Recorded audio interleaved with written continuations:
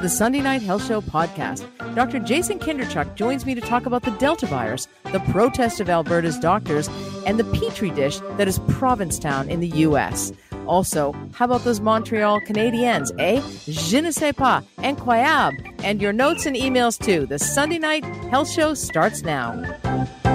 Well, there's an Olympic winner from my hometown. Now I'll just have to let you guess what that is. Good evening and welcome to the Sunday Night Health Show, the show that educates everyone about sexual health, how it relates to overall health, making your relationships the best they can be. Good evening. I am your host, Maureen McGrath, a registered nurse. I'm also a nurse continence advisor and a sexual health educator. Tonight on the program, we are talking about sex after a heart attack. You didn't think you could do it? Well, tune in. Stay with me. Leaking urine in men. Also, the letter that I wrote to the Montreal Canadiens, dealing with trauma, and much more. If you would like to be a part of the program, please give me a call. The number to call is 1-877-399-9898. That's 1-877-399-9898. You can text me there as well, or feel free to email me in confidence at nursetalk@hotmail.com, and I am going to read some of your emails tonight. Although we cover a variety of health subjects on the program, the show is not a replacement for a visit to your doctor, virtually or by phone. Tonight on the program, we have lots to talk about, but right now... And now, Maureen's Health Headline. You've heard his voice before many a times. He is the assistant professor of viral pathogenesis in the Department of Medical Microbiology at the University of Manitoba. He studies emerging and re-emerging viruses, including Ebola and COVID-19. He is none other than Dr. Jason Kinderchuk. Thank you so much for joining me this evening, Dr. Kinderchuk. Thanks for having me, Maureen. Yeah, it's great to have you back. The listeners certainly missed you and your knowledge last week. Whenever you're not here, they miss you. Well, it's good because, listen, the other Dr. Kinderchuk would certainly like to have some of that time alone, I think, sometimes. Well, they're like, where's your co-host? I get emails like that. What happened to your co-host? Is he okay? Anyway, lots going on in the world of coronavirus. I want to say that you are a scientist. You are somebody who studies this, unlike a lot of the people out there who say they don't want to get a vaccine. I heard recently somebody say, she was about 24 years old, and she said, there's not enough science. And I said, oh, so what science have you reviewed to date?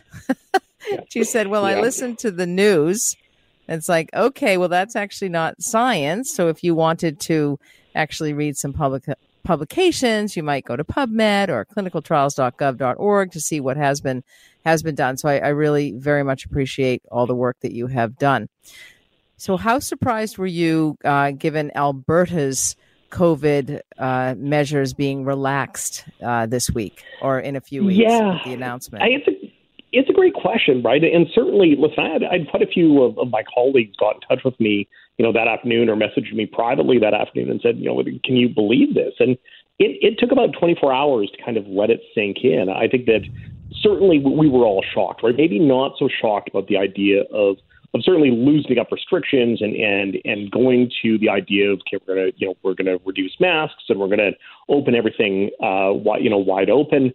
But it's the aspect of also all of the contact tracing and public health aspects for surveillance that also seem to be getting pushed aside. And that to me is where you have a lot of concern, because now that buffer that you are utilizing to recognize if you're seeing upticks in cases or where cases are starting to show up, those things now are missing. So your ability to now maneuver very, very quickly and identify cases very quickly with a brand new variant that is moving unbelievably quickly, that is gone. And that to me is where I don't get the logic. I hope that there are people far smarter than me that are making these decisions. But certainly I really am still at a loss for why they're doing this. And I don't think you're alone in not understanding the logic. Many Alberta doctors are reacting with shock and disappointment and, quite honestly, dismay, especially given the fact that there has been an increase in case numbers and the positivity rate and the R value, and their vaccination rates are lagging behind other provinces. So this is quite dangerous. It is, right? And listen, we know that the vaccines are certainly working, right? Even with Delta and all the concerns we've seen with Delta, certainly with what's been going on in the U.S., we do see the division between unvaccinated and vaccinated in regards to who's showing up in hospitals. But what we need to be appreciative of is that there are entire communities that are still lacking vaccines. Certainly we see that in Manitoba. We see that in other areas of Canada. This is not a homogenous distribution of unvaccinated people amongst many people that are vaccinated around them. And that to me is where the concern lies in, is that you're not talking about, potentially a few cases. You're talking about communities that may get hit very hard. And now your ability, again, to respond and shut down those outbreaks or shut down transmission are removed. And that's very, very difficult then to contend with once basically the virus is out and transmitting widely. Absolutely. And one only has to look to Florida to see what kind of decision this will have on Alberta, and the people who live there and the people who care about it. I mean, it's just absolutely shocking that quarantine for close contacts will no longer be mandatory, but just recommended. As you mentioned, contact tracers will no longer notify close contacts. I imagine if you're from Alberta, I'd love to hear from you. The number to call is 1-877-399-9898. That's 1-877-399-9898. And, I do a little work around COVID, and I find that people don't understand it until it affects them, until they have, been infected, and especially if it relates to their work, they might realize that they're going to lose money because they have been a close contact of somebody, and so they actually have to quarantine. Now, many companies are paying COVID pay, but it's not full pay. It's generally 60 to 75%, and those are the lucky people. There's other people who are not being compensated.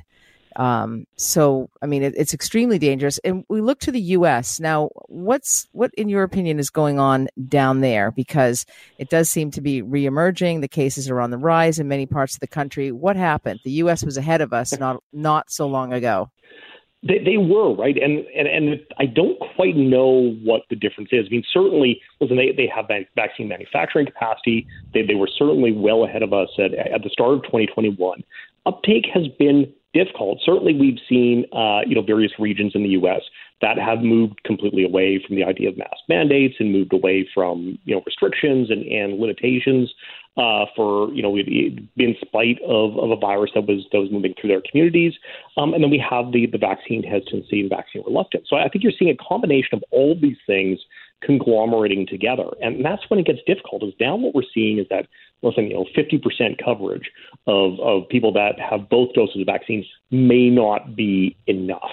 So now we get into this question of saying, okay, well, we need to drive it higher. But if you have a reluctant crowd that does not want to get vaccinated, how do you do that in a very short period of time, especially when you're dealing with Delta? So I think there isn't any single aspect that is responsible for this. It really is the combination of a lot of very horrible variables that have come together in a very short period of time. It is, and it's such a massive country and divided in so many ways. But let me ask you a question. Are you wearing a mask these days? But hang on one sec before you answer that. I have a caller on the line. We have Carrie from Calgary on the line. Good evening, Carrie.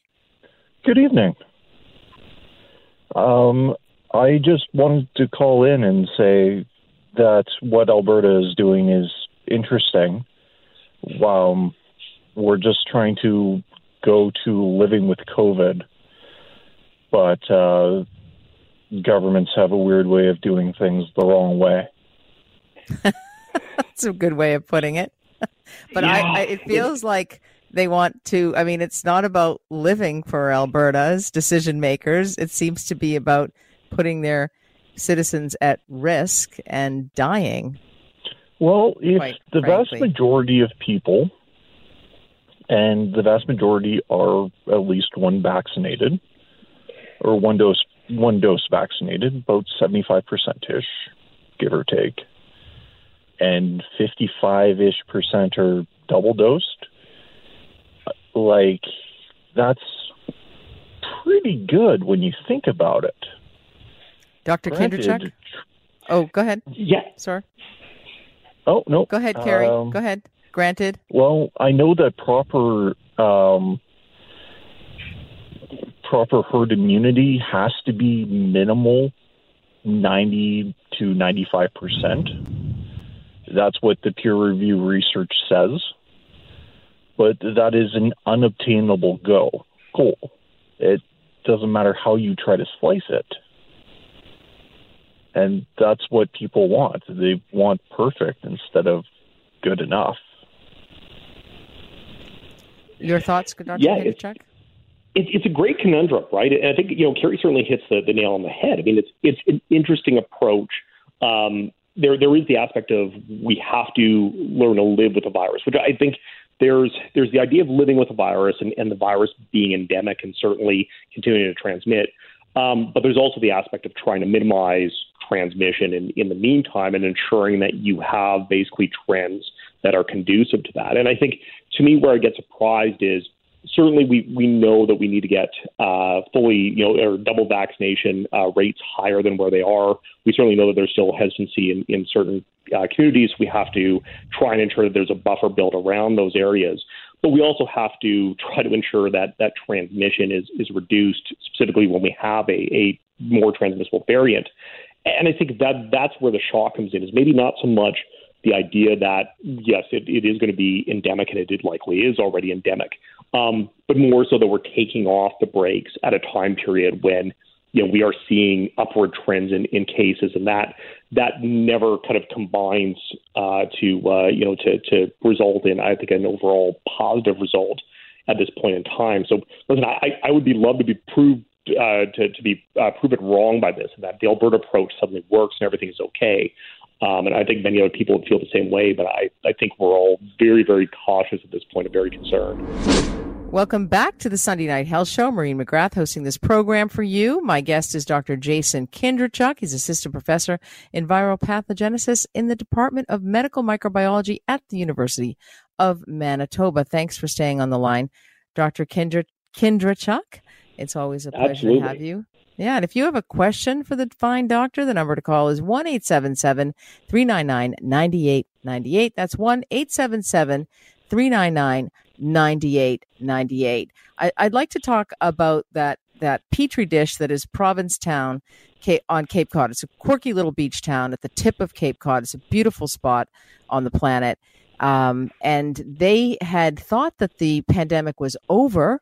They opened up maybe a little bit too soon and had to snap back, quite frankly. And there were some interesting statistics and lots that we could learn from that situation. What were some of the things that were the most surprising, Dr. Kindrachuk? Oh, yeah. I mean, the most surprising was trying to kind of weed through the messaging for most of last week. So there was, we knew that there was going to be some data that was going to be coming out that talked about this idea of transmission and what this looked like in regards to Delta and vaccination. So we had known about this for a few days. And then, of course, the MMWR paper came out talking about this case study that had happened in Provincetown. And I think that there are a couple of things for us to take away from this.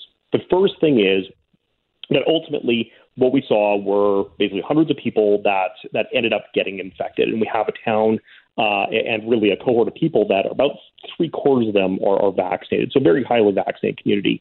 But we saw lots of cases. But there's a couple of important things here. I mean, one of the most important is the fact that there was exceedingly low hospitalizations. Lots of people with mild disease, but not many people that required onward care in hospitals. The second part is there are a lot of variables at play here and a lot of things that we can't necessarily address. So certainly when you get, Ashish Jha, Dr. Ashish Jha had a great thread on this talking about, well, what does this mean in regards to infectivity? Well, the likelihood is that infections actually were kept very low, that what we saw were basically July 4th events, lots of people in close proximity to one another. It happened to be very rainy, so a lot of people were pushed indoors into larger events in crowded settings. So you have a perfect breeding ground for the virus to be able to move around from person to person and likely increase the potential push back against immunity. So ultimately, infections likely actually were kept low based on vaccination. Transmission, we don't know yet. Certainly, some interesting data that came out of there, but a lot of questions to still address. But the biggest thing is that vaccinations kept people certainly out of the hospital and people from dying. And I think that's what we really have to appreciate out of this story. Absolutely. What I'm afraid is that when people hear that, and it was 75%, I believe, that of the coronavirus cases were vaccinated, and that people are going to say those anti-vaxxers, or the people who don't believe in it or think they're going to get a microchip or don't feel there's enough science or whatever, that they hear, oh, well, they're vaccinated and they've gotten the virus. So, why should I get vaccinated? That's one of my fears. 100%, right? And we immediately saw that last week. Certainly, I did a hesitancy panel last week, and that was one of the things that came up, this question of, well, why are we getting vaccinated if people can still get infected? Well, we knew coming out of the phase 3 trials that really the endpoint that was being tested for was the reduction in severe disease. If we saw reductions in infectivity, that was actually a bonus for us because we didn't know whether that was going to occur or not. Once we got into large scale global distribution of the vaccines, it actually has shown us that we do continue to see decreased infectivity. Transmission, people can get breakthrough infections. It's still exceedingly low, like 0.002% of people can show breakthrough infections that are vaccinated based on U.S. data. But it tells us the vaccines are working. And when you look at the low rates of hospitalizations in those people with hundreds of cases, that tells us why we need people to get vaccinated. Welcome back to the Sunday Night Health Show. Maureen McGrath hosting this program. I've asked Dr. Jason Kinderchuk to stay on the line a little bit because I wanted to talk about something that everybody seems to want to know, but nobody really knows exactly. Where did the coronavirus stem from? The virus was first detected in Wuhan City, Hubei province in China, and the first infections were linked to a live animal market. There is some recent research out there about animal hosts and reservoir hosts. And, what does this suggest? Dr. Kinderchuk, thanks for staying on the line. Tell me a little bit about this information that you sent to me this week. Yeah, it was really interesting. So the USDA released basically just a briefing about some serosurveillance studies that they were doing. So they're basically looking in wildlife to see whether or not there was any signs of SARS-CoV-2, the virus that causes COVID-19. And what they found across 4 different states was that they had about 33% of the white-tailed deer that they actually tested were seropositive for the virus. So, but what does that tell us? It tells us the animals were exposed to the virus. It doesn't for sure tell us that they were infected. But now it opens up this question, which we've seen, I think, going on through the pandemic, which is how many different animal species can get infected by this virus? Because frankly, the list continues to grow. And I think for us, when we think about this idea of trying to get control of transmission and trying to potentially, eliminate the virus from circulation in our communities, we have to be appreciative of the fact that, viruses do tend to like to get into intermediate hosts and get into other animal species. And if they do that, now it becomes far more complicated to try and curb any potential for spillover back into communities. It is so interesting. And dare I say, it's just another risk factor potentially to learn that this has been found in deer and other species? Well, there's certainly, there's some questions that come up with this, right? I mean, there was actually a study where they looked at infection in deer. So they basically, through an experimental approach, infected deer intranasally. So they put it in their nasal passage. And what they showed was that kind of like camels with MERS coronavirus, the animals got mildly sick, but they were able to transmit to one another through close contact. And that's really important because what it says is white-tailed deer, if they get infected in the wild, could potentially be able to transmit to one another. And that certainly we've seen this with mink, we've seen this with cats. This is, again, the question about SARS-CoV-2, about where can it go? We don't know what that means in regards to transmission back to humans. We don't know how the virus got into deer. And again, whether or not this is infection in the wild. But certainly we now need to be appreciative of the fact that, this actually not only impacts human health, but from a One Health strategy and from an animal health strategy, we need to be cognizant that this virus may actually be spreading much wider than we ever thought in the past. And we need to really get those surveillance studies to look to see what different species are being infected. And for example, could it get into the beef industry? Could it get into cattle and chickens and into our food chain?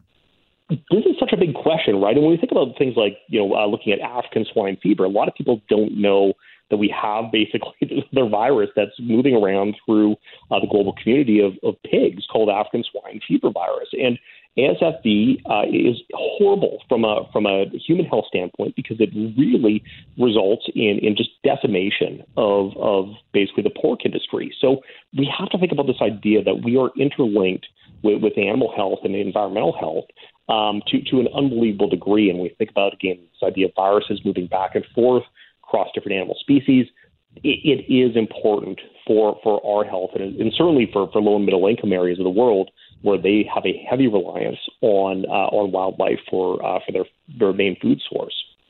Exactly. And then, could it possibly get into our water sources? I know that in the U.S. anyway, and I'm not really sure about Canada, but they are actually doing coronavirus testing in the septic systems to see what rates. Go ahead. Yeah, I was going to say, so we're actually doing quite a bit of wastewater surveillance in Canada. There's actually a really great program that's doing this. And what you tend to see is that you see spikes in signs of viral genome within wastewater prior to there being spikes in larger outbreaks or transmission events within communities. So it's actually gives us a little bit of a heads up. It's important. I think it's opened up a very, very important area for us for doing infectious disease monitoring. But the good news is that the virus likely doesn't survive well in those types of environments, from what we've seen, at least from an experimental standpoint. But we need to continue to learn about this virus. It certainly is not going to be over just because of the vaccines.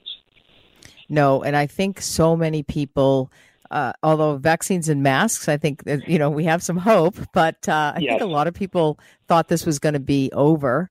I know the film industry was thinking it was going to be over in December. And, initially they said next March and then December. And, a lot of people thinking they're returning to going into the offices by September and also universities and colleges.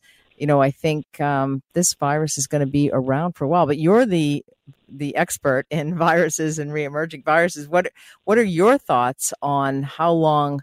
Is the gentleman from Calgary correct, Kerry, that we're going to have to learn to live with this? And how are you living your life? Are you eating in indoor restaurants?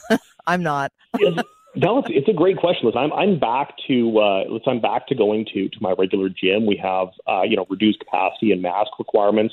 I have both my vaccine doses, so I'm comfortable with the aspect of where I am in immunity. But I'm still cautious, right? And certainly as a university professor, I mean, we are trying to address that big question right now about what is this going to look like in the fall time. I think we do have to appreciate the virus is going to continue to circulate. Certainly, globally, it's going to be a few years before I think we get things completely under control. For me, when I talk about this not being over, I mean, from a research standpoint, we can't just move on. Once cases drop to a minimum in Canada, that doesn't mean that we all just put COVID aside and go back to our regular research jobs. We've got a lot to learn. And I think that to me is where we really need to focus this idea of where did things go wrong? What do we still not understand about this virus? And how do we use this to prepare ourselves and get people prepared in areas of the world where they are the most vulnerable to these types of emerging infectious diseases? Exactly. And something I'm a little bit nervous about is I'm fully vaccinated as well. I'm extremely careful, but I have some plans and I don't want to test positive for COVID.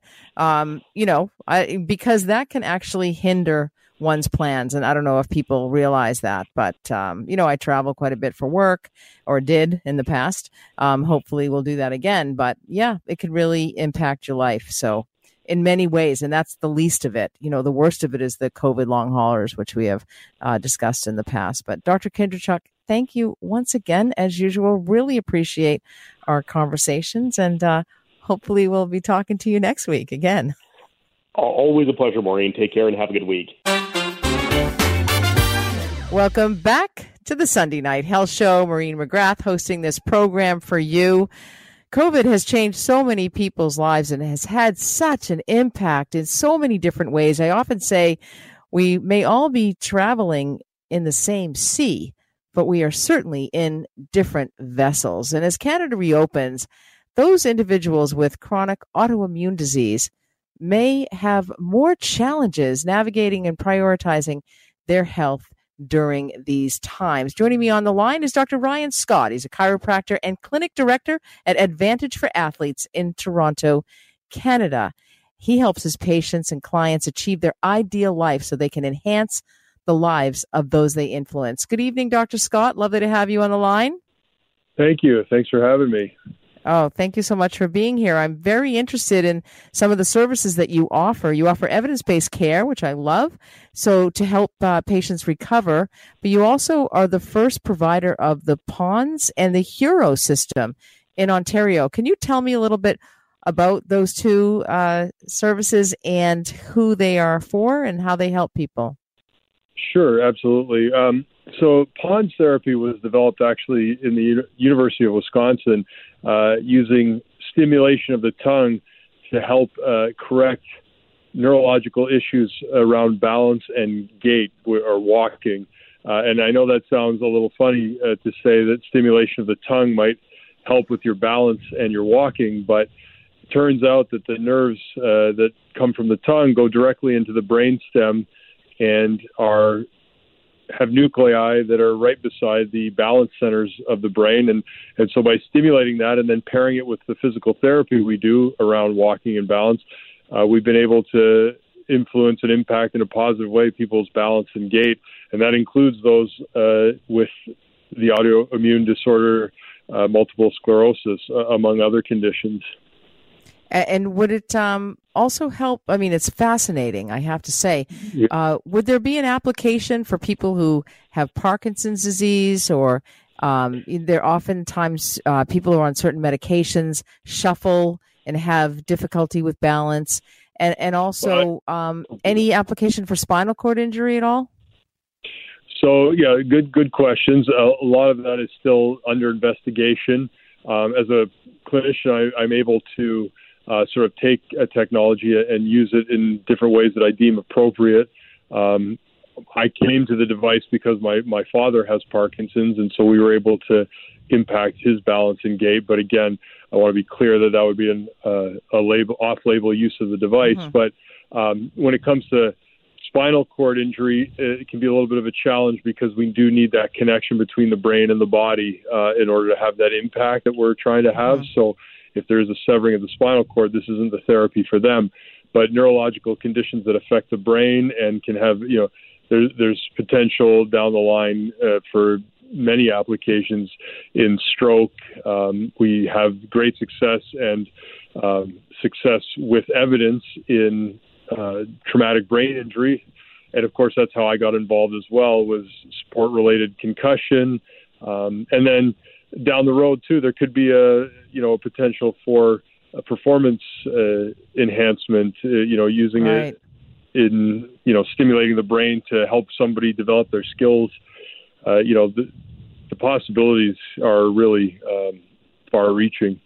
Yeah, it's amazing. It's fascinating because people who suffer with autoimmune diseases, like the ones that you have mentioned, MS and Parkinson's, and other medical conditions that affect a person's balance, even as people age, their mm-hmm. balance is affected, right? They don't have quite the same balance, and they often do exercises. But the PONS treatment, and what does PONS stand for?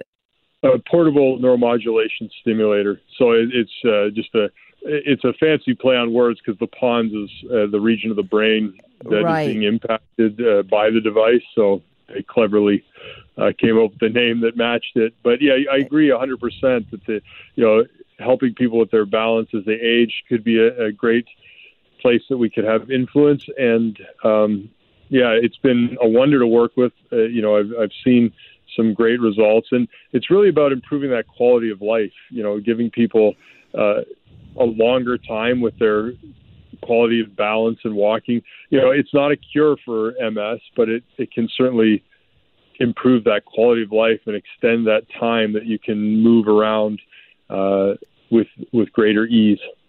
And being mobile and having good mobility is so important for anybody, but especially those with an autoimmune disease or as they age. It's just fascinating. Tell me a little bit about the Heuro then, HEURO. So I guess that involves also a company called Health Tech Connect Health, and it's using a device that uses a EEG brain scan. And it really came together as we brought it into Canada, so we would be able to scan the brain and do a proper assessment. And so they created a device called the NeuroCatch, which reads 3 brain waves around audio and also your startle reflex and your higher cognitive function. And it allows us to, chart a patient's progress and potentially see how well they're doing in a very objective manner, because we don't want to, sort of play around here. We want to make sure that we're getting good results and that we can objectively compare their beginning and their end so that they can see that they've improved.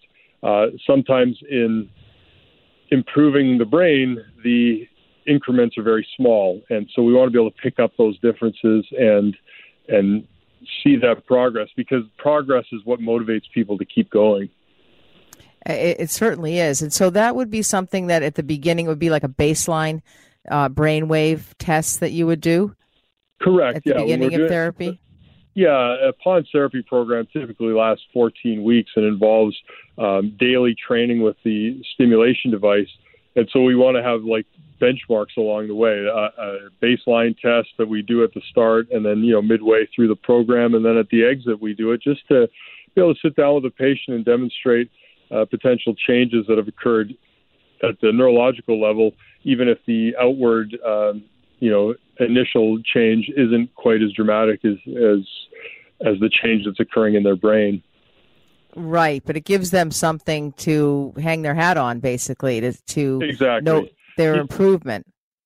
Exactly. You want to know you're getting somewhere, because that is what helps you move forward. And I do a lot of reading around this subject, and helping people improve with the brain. I mean, you've probably seen different things over the years. You mentioned spinal cord injury, and Christopher Reeve was always trying to push forward after spinal cord injury, but changing the brain and neurological change is so slow sometimes. It can be frustratingly slow. And so giving people that understanding that it's improving is so important, because without that motivation to continue, a lot of people fall into despair and don't want to continue. So it's super important that we have these benchmarks that help motivate people to continue.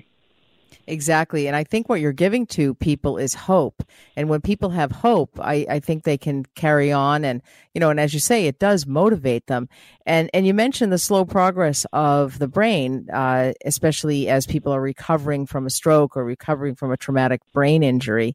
And it can take, upwards of 18 months for people to get back to where they're going to be.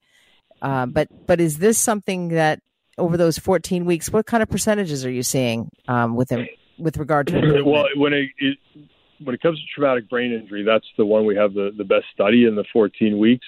And it was, around 70% of patients were seeing a statistically significant change, to the point where they were no longer a fall risk. They were getting back to basically normal balance. And then the number went even higher, closer to 80 to 90% if you were looking at just a change in the positive, maybe not all the way back to normal. And again, this was in traumatic brain injury patients that were at least a year post-injury. And so in a lot of cases, those are the people that have been sort of written off in the healthcare community as, Exactly. This is as good as you're going to get. And, they've sort of failed other treatments or they didn't see the success in other treatments. So then they they were put into the study with the PONS and started to see a dramatic change. So that was key. So you're looking at a very high success rate in that particular cohort. It's fascinating. I would love to have you back and talk a little bit more about this. Unfortunately, we're up against the clock. What's the best way for people to... Thanks. What's the best way for people to learn or get more information, book an appointment? Yeah, well, so, I mean, for us, it's advantageforathletes.com, and that's the number 4 in the middle, Advantage for Athletes. For those who are looking for PONS therapy, we are available nationwide, so ponstreatment.ca is the best place to go because they do have a clinic locator for the clinics available nationwide. So, as That's much awesome. as I'd love to treat everybody myself, I understand the challenges facing people. You got questions? She's got answers. The nurse is in for Nurse Talk. Welcome to the second hour of the Sunday Night Health Show. So glad to have you here with me this evening. If you have any questions or comments, the number to call is 1-877-399-9898. That's 1-877-399-9898. In this hour of the program, we're going to be talking about sex after a heart attack and your emails. But right now, I want to talk about a subject that just incensed me this week. And I don't know if it incensed you at all, but I wrote a letter to Jeff Molson, who is the CEO and president and co-owner of the Montreal Canadiens. Head on over to LinkedIn if you want to read the letter. I just feel like if I read it to you, it may sound obnoxious on my part or haughty, and I don't mean to come across that way in any way. I am incredibly incensed, in part because I see patients in my clinical practice who have experienced the trauma that involves a young woman in this particular story. The Montreal Canadiens and Jeff Molson have drafted, as you probably know, Logan Mailloux. And what they have done essentially is endorse a culture of violence against women. And really, this is shameful. And there's so many people speaking out about this. It doesn't seem like the Montreal Canadiens are doing much about it. But I was also incensed by the apology of Jeff Molson. In his apology to Canadians, I felt it was just very patronizing. And there were a few things in there that I did not feel were very appropriate. In fact, they were very unwoke, if you will. Last year, Logan Mailloux was convicted in Sweden for photographing and circulating a compromising photo of a young woman without her consent. The Montreal Canadiens drafted him anyway. And, in Jeff Molson's apology, he spoke about how he's going to make this better by aiming to raise awareness about this issue. He certainly has done that. And educate men and women about it. And what I want to say to him is that there is absolutely no need to educate women about this. We know about this all too well. And yes, it's not to say that men have not experienced sexual abuse. They certainly have. But to be honest with you, it's not typically by women, although that can happen, but it is more typically by men. But there is absolutely nothing that Jeff Molson can teach anybody about sexual assault, trauma. I deal with these women in my clinical practice for a long time. Women do not need education. They have too much experience with it already. And what Jeff Molson and the Canadiens have done is minimized Mailloux's victims' experience. To say that, and he also referenced in his letter, so sorry that an 18-year-old had to go through this at that time. It's not just at that time, Jeff Molson. Let me tell you and anybody who is listening that there is a lifelong impact that criminal behavior like Mailloux's has on a victim. And so this doesn't even describe it well, but this is what happens. Victims of sexual assault experience anxiety, low sexual desire, shame, fear, guilt, obsessive compulsive disorder. They have difficulty with intimate relationships. They experience painful sex. They use substances to numb the pain.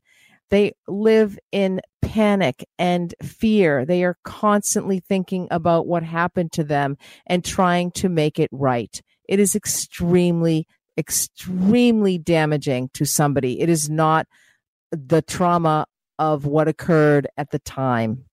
Violence against women, particularly intimate partner violence, and that's what this was, and sexual violence, is a violation of a woman's human rights. And worldwide, 27% of women aged 15 to 49 years who have been in a relationship report that they have been subjected to physical and or sexual violence by their intimate partner. Crimes like Logan Mayu's affect a woman's physical, emotional, and mental health, psychological and spiritual health for the rest of her life. The Montreal Canadiens drafted him anyway. And plays like this one perpetuate violence against women. And to make excuses for this, you are guilty as sin. There is something wrong with people who commit these types of crimes. And it seems like Logan Mailloux even knows that. He said, don't draft me. Anyway, eventually karma will prevail. I don't wish bad on anybody. I promise you I don't. But this will play out in a way that it's meant to play out. And you know what? The apology was worthless. We need to change the violence against women in this country, especially intimate partner violence, where women lose their lives and women's mental health is severely impacted for the rest of their lives. Women will tell me, and they're in their 60s, and they will come into my clinical practice and tell me that they were sexually abused as a child. And I am the first person that they have ever told, because they feel that they have to tell me because they may be there for intimate health reasons. They have a fear of an internal exam, and they just want me to know. And so that, typically I provide trauma-informed care, and many, many healthcare practitioners do. This is a necessary evil that we must provide trauma-informed care, because so many women have experienced this kind of abuse, and it's horrific. So I really don't know at this point what they can do about it, but I, for one, will never, ever watch a Montreal Canadiens game ever again. I am just incensed by it, and I think we need to raise our voices around this subject and this matter, and we need to keep this conversation going, because otherwise it is never, ever going to end. And when people like Jeff Molson reward somebody for that kind of behavior and provide them with a privilege that is only given to the very few, there's something wrong, very, very wrong with the whole situation. And I am disgusted. I don't know how you feel about it, but feel free to email me, nursetalk@hotmail.com. And please don't email me the ones about, well, this happens to men too, because I'm talking about violence against women right now, male violence against women in particular. Okay, moving on to another subject. I wanted to address this email that I received from somebody. I actually did a talk. All my talks are virtual these days. And so I did one for Amica. Amica's residences are across the country. And, I love that long-term care home, because they are, it's not the first time I've spoken for them. I've spoken in many of their facilities across the country. And, they're very proactive. They want to educate.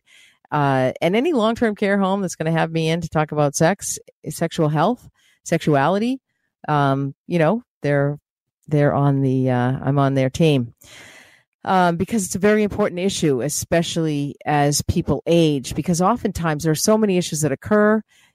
Intimacy is frowned upon. Older people are discriminated against, in particular around their sex lives and sexuality. People feel that older people don't have sex. They think that, how could somebody in their 40s, 50s, 60s, 70s, 80s, 90s be attracted to somebody in their 40s, 50s, 60s, 70s, 80s, 90s? But it does. The chemistry does not stop, and the sex doesn't end, even if you go into a long-term care home. But the other really, really sad part about a lot of people who go into long-term care homes is they actually, those who are, those gay individuals are having to go back into the closet once they go into a long-term care home because they are discriminated against, quite frankly, and they may need the care, but it may not be an LGBTQI friendly care home. And we need to open our eyes to that as well in this country and in this world. We need to just accept everybody for who they are so that we can have the most healthy world possible. But quickly, I'm going to get to this question. I'd like to find out how to best deal with the subject mentioned above. And the subject was vaginal atrophy. I've been dealing with it for many years. It's not getting any better. Tried to make an appointment with a female gynecologist, but I can't get an appointment to see her until September or October. My family doctor has sent a referral, but I still have to wait that long time. I have a lot of difficulty sleeping at night due to a burning sensation.